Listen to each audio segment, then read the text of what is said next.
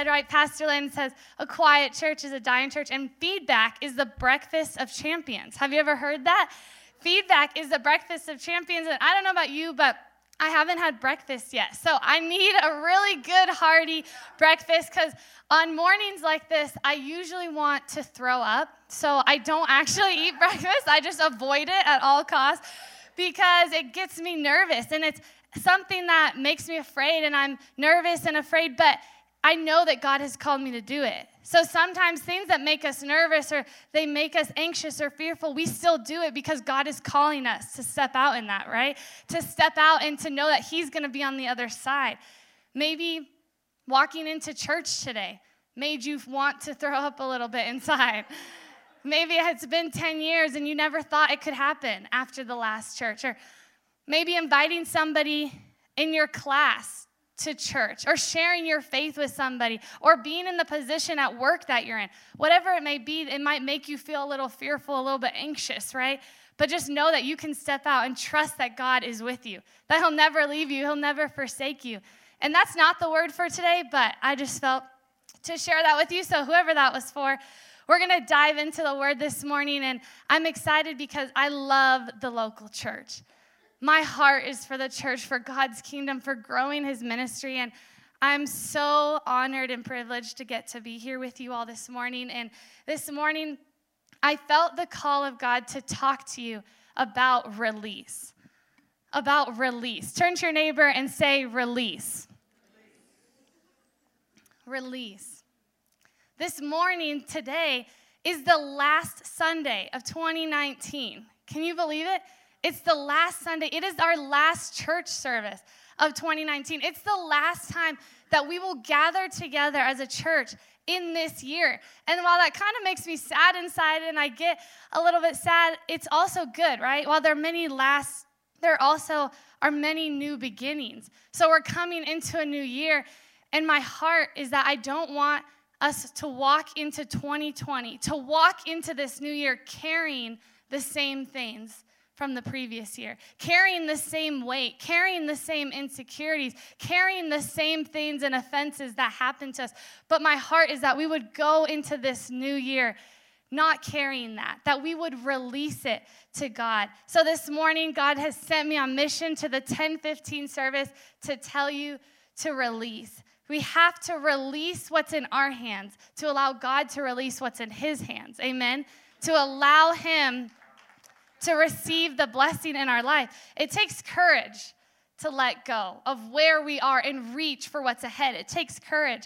And this morning, I want to talk to you about two different types of releases. So for all of our note takers, you can pull out your phones, whatever you're taking notes on. We're a note-taking church. So this morning, point number one is that we need to be released from. We need to be released from. I don't know if you've noticed, but if you've been in Flagstaff approximately 5 minutes, you've noticed that there's a lot of construction happening, right? There's always some sort of change happening in Flagstaff. We're adapting, we're growing rapidly, so they're trying to keep up with it, always having construction. And on the corner of Route 66 and Woodlands Village by the Athletic Club and by Doubletree Inn, right, they were doing a lot of construction. There used to be just one lane where you could turn left. You guys with me? There could be just one lane to turn left. So then only one car could go at a time. But they expanded the road. They made it bigger. So now 2 cars can go and turn at the same time. And I just thought, brilliant. I love it. I love what you're doing here, Flagstaff. It's a great idea. So they made this, but some people were so stuck in their old ways that they would go in the middle of the 2 lanes. And I would say, Lord, bless them. And they would completely take away the opportunity for 2 people to turn. They would just be right in the middle of the 2 lanes. And I was like, they're taking away the chance for the road to be used for the purpose it was intended to be. Do you see where I'm going with this? They were so stuck in their old ways. They were so stuck in how it used to be. They couldn't let it go, that they took away the opportunity for other people to go. And that's what a lot of us do as well. We hold on to what's happened to us. We hold on and we won't let it go. And then we make decisions for the future based on the fact of what happened to us in the past. Instead of allowing God to transform us in the place that we are right here, we have to release. We have to let it go. Whatever somebody said to you, whatever somebody did to you, however they hurt you, God is calling us to release it to him, to let it go. And something that we have to be released from in the world that we live in is offense. Because in a world where we can and we do get offended by a million things every day, we can't let it attach to us. We can't let offense hold on to us. We can't live an offended life. As Christians, that's not what God intended for us. He doesn't want us to live like that. We have to let it go. We can't take the bait. In fact, in Scripture, the word offense, the Greek word from that means bait. That's what's used to lure the animals into the trap, right? And that same thing happens with offense. We get caught in the trap, and we get caught in this cycle of offense, and we need to learn to let it go and drop it. Because the quicker we let go of offense, the more free we are going to be. The quicker we are let go of offense, the more free that we are going to be. And you see, Jesus was no stranger to offense. People were constantly trying to offend him and trap him into offense. In 1 Peter, it says that they hurled insults at him. And do you know what he did? It says that he entrusted himself to the one who judges justly. He didn't entrust his life. He didn't give his life away to some opinion, to some false accusations, to what people said about him. But he entrusted his life to the person who was in control of his life. And we're all going to have to learn to let go of offense, how to release offense. And it's a process. But we have to release what's happened to us in order to move to the next level. Turn to your neighbor and say, release. We have to release. Because soon enough, what happens is we carry one thing, and then we carry another thing, and then life happens. And this is life. This is something that happened to you that got you offended, and you held on to it, and you didn't let it go. So now you're holding this offense, but people are actually okay with holding an offense because they're fine with it if they can function with their dysfunction. So we hold it, and we don't have full mobility. We can't do everything we want to do, but we can do most of it, right? I probably couldn't pick up this cup and drink, but I can kind of do some other things. I don't have full mobility, but I don't want to let it go, right? What they did to me, what they said about me, I can't let that go. And then what happens is life happens again. So another thing happens, right? You lost the job.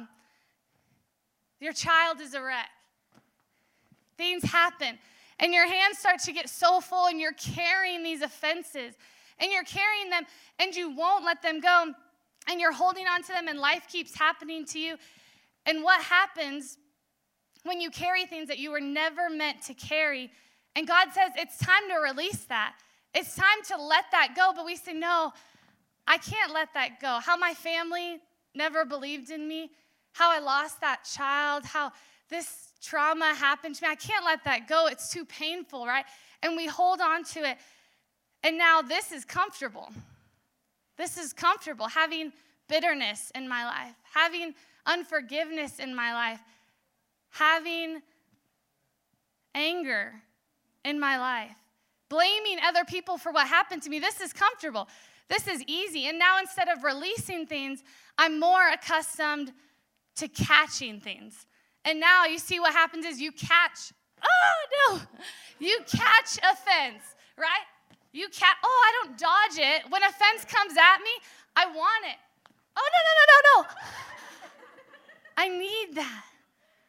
I need that offense. And this is how silly we look, right? Because we go around chasing an offense. And we're running after, and we can't let it go. Hey, Joy, can you bring that to me? Joy, can you bring that to me? Thank you, Joy. Thank you, Joy, for helping me hold on to my offense. She's like, I should have never come. We hold on to these things, and then we always, I promise, will find people that remind us of our offenses. Joy had to be close to me. She had to be in my circle to remind me of how I was offended. We will always find people that remind us of our offenses. And now we're living our life, and this is what our soul starts to look like. It's filled to the brim, and we're exhausted, and we're frustrated, and we don't understand why, but our hands are so full, and we won't release it, and we won't let it go. And we're living our life like this, but God says, I'm a God of grace, amen? And he's a good God. So he says, I want to give you good things, and I want good things to come your way, but my hands are so full. If someone were to throw me something, I wouldn't even be able to catch it because my hands are so full of myself. But God is a God of good, and he's a God of grace. And then you remember, right, the Bible says to cast your cares upon the Lord, and that takes energy. So you have to cast your cares upon the Lord and let it go, and you have to release it. And it says in Ephesians 4:31, it says, Paul writes this, and I like Paul. I don't know if anyone's with me, but I like Paul because Paul had a past. And if a lot of us are being very honest in this room, we can say that we also have a past, that we've done things that we're not proud of, things that we're ashamed of, and that was Paul. He was killing Christians. Paul was killing Christians, and God completely transformed his life. He changed his life, but he had to release his old patterns. He had to release his old ways of thinking, his old thoughts. He had to release the habits of his everyday life. He couldn't live like that anymore. He had to release it, but I'm wondering, is our past still our present? Is what you went through, is the past that happened to you and your old habits, your old thoughts, is that still how you're living today? Our past should not be the present. So it says, Paul writes in Ephesians in verse 31, it says, get rid of, release all bitterness, rage, anger, harsh words, and slander, as well as all types of evil behavior. Instead, be kind to each other, tender-hearted, forgiving one another, just as God through Christ has forgiven you. Somebody say, instead. Instead means that you can trade it. You can trade your sorrow for his joy. You can trade your anxiety for his peace. And I don't want to stand up here and say that it's easy, because I know that it's not easy. Some things are really hard to let go of. Some things are really hard to release to God, because I hate what happens to people when they're children, when they're young, things that have happened to them that are beyond their control, trauma that people have gone through. I hate how it affects people. And Pastor Landon shared it as part of his sermon last Sunday at Ardrey Auditorium that his friend and my uncle had passed away. And he passed away from a heart attack a week ago last night. And it was a week ago, and it hurts no less. And it's awful, and we don't understand it. And there's things that we go through, things that I know so many of you have walked through. Trauma, hurt, loss that you've walked through and you've experienced, and it's hard to let it go because we don't understand it and we don't know why it happened. But God is saying, I want you to trust me. There are relationships and there are people and there are offenses that you need to release, that you need to let go, because I have something better for you. He wants us to let it go because what happens to us is not a punishment, but it's actually a platform for God's glory to be shown in our life. What happens to us is all for his good, for his glory. And he's saying, release it, because I have something better for you. There are too many people who their main issue isn't that God won't do more in their life, but it's that they won't let go. This is what Paul's saying to us, and I want you to write this down. If you can release what's in your hands, then God can release what's in his hands. If you're able to let it go, to release what's in your hands, what you're holding, like I held those balls earlier, if you're able to release that and give that to God, then you can walk into this new year and God will be able to release what's in his hands. Because we know that he would be an irresponsible father if he tried to toss something to us, right? But our hands were so full of ourselves. If our hands were so full of our own offenses, our own pride, if our hands were so full, we wouldn't be able to catch it. So he's saying, I want you to release. Let me carry your anxiety. You don't have to carry it anymore. Let me carry your depression, your worry, your doubt. You don't have to hold it all because God can carry it. It reminds me of this verse in Hebrews 12:1. It says, therefore, since we are surrounded by such a huge crowd of witnesses to the life of faith, let us strip off, let us release every weight that slows us down, especially the sin that so easily trips us up. And let us run with endurance the race that God has set before us. So we need to release it. And we need to be released from something. And maybe you're at that point. You said, okay, I've let it go. I've released it. It's my past. I'm not dealing with it anymore. I've let it go and I've given it to God. So now what? And that's our second point, is that God is calling us to be released to something. Once we've been released from, we can be released to. And sometimes then we get afraid or we get anxious and we say, I don't think I can do that. Right? I don't think I can be a foster mom. I don't think I can own my own business. I don't think I can have these children. I don't think I can do this. And we get afraid, right? But God is saying, step out and trust me. Can I really manage this, we think? And I've heard that saying. I've even said it myself, actually. New levels, new devils. Has anyone heard that? I've said it myself, and I get it. It's a good saying, but I get it because it means the higher you go up with God, the more the enemy will try to attack you and the more he knows who you are. But in that statement, I'm realizing it almost glorifies the devil because higher levels, higher devils. And it almost says, no, I don't want to go too high because then he'll really know who I am. But let me just help you with that. He already knows who you are. He knows who you are. And who has more protection on a battlefield? A new private enlisted soldier or a 5-star general? Who has more people surrounding him, protecting him, the new private or the 5-star general? Because the truth is, the higher levels means higher angelic protection over your life. It means higher angelic participation in the assignment that God has given you. So you don't have to be afraid to step into that, to what God wants to release in your life. You don't have to be afraid because the higher you go, the more God trusts you, the more he gives you these assignments, the more angelic participation, the more angelic protection around you and your family.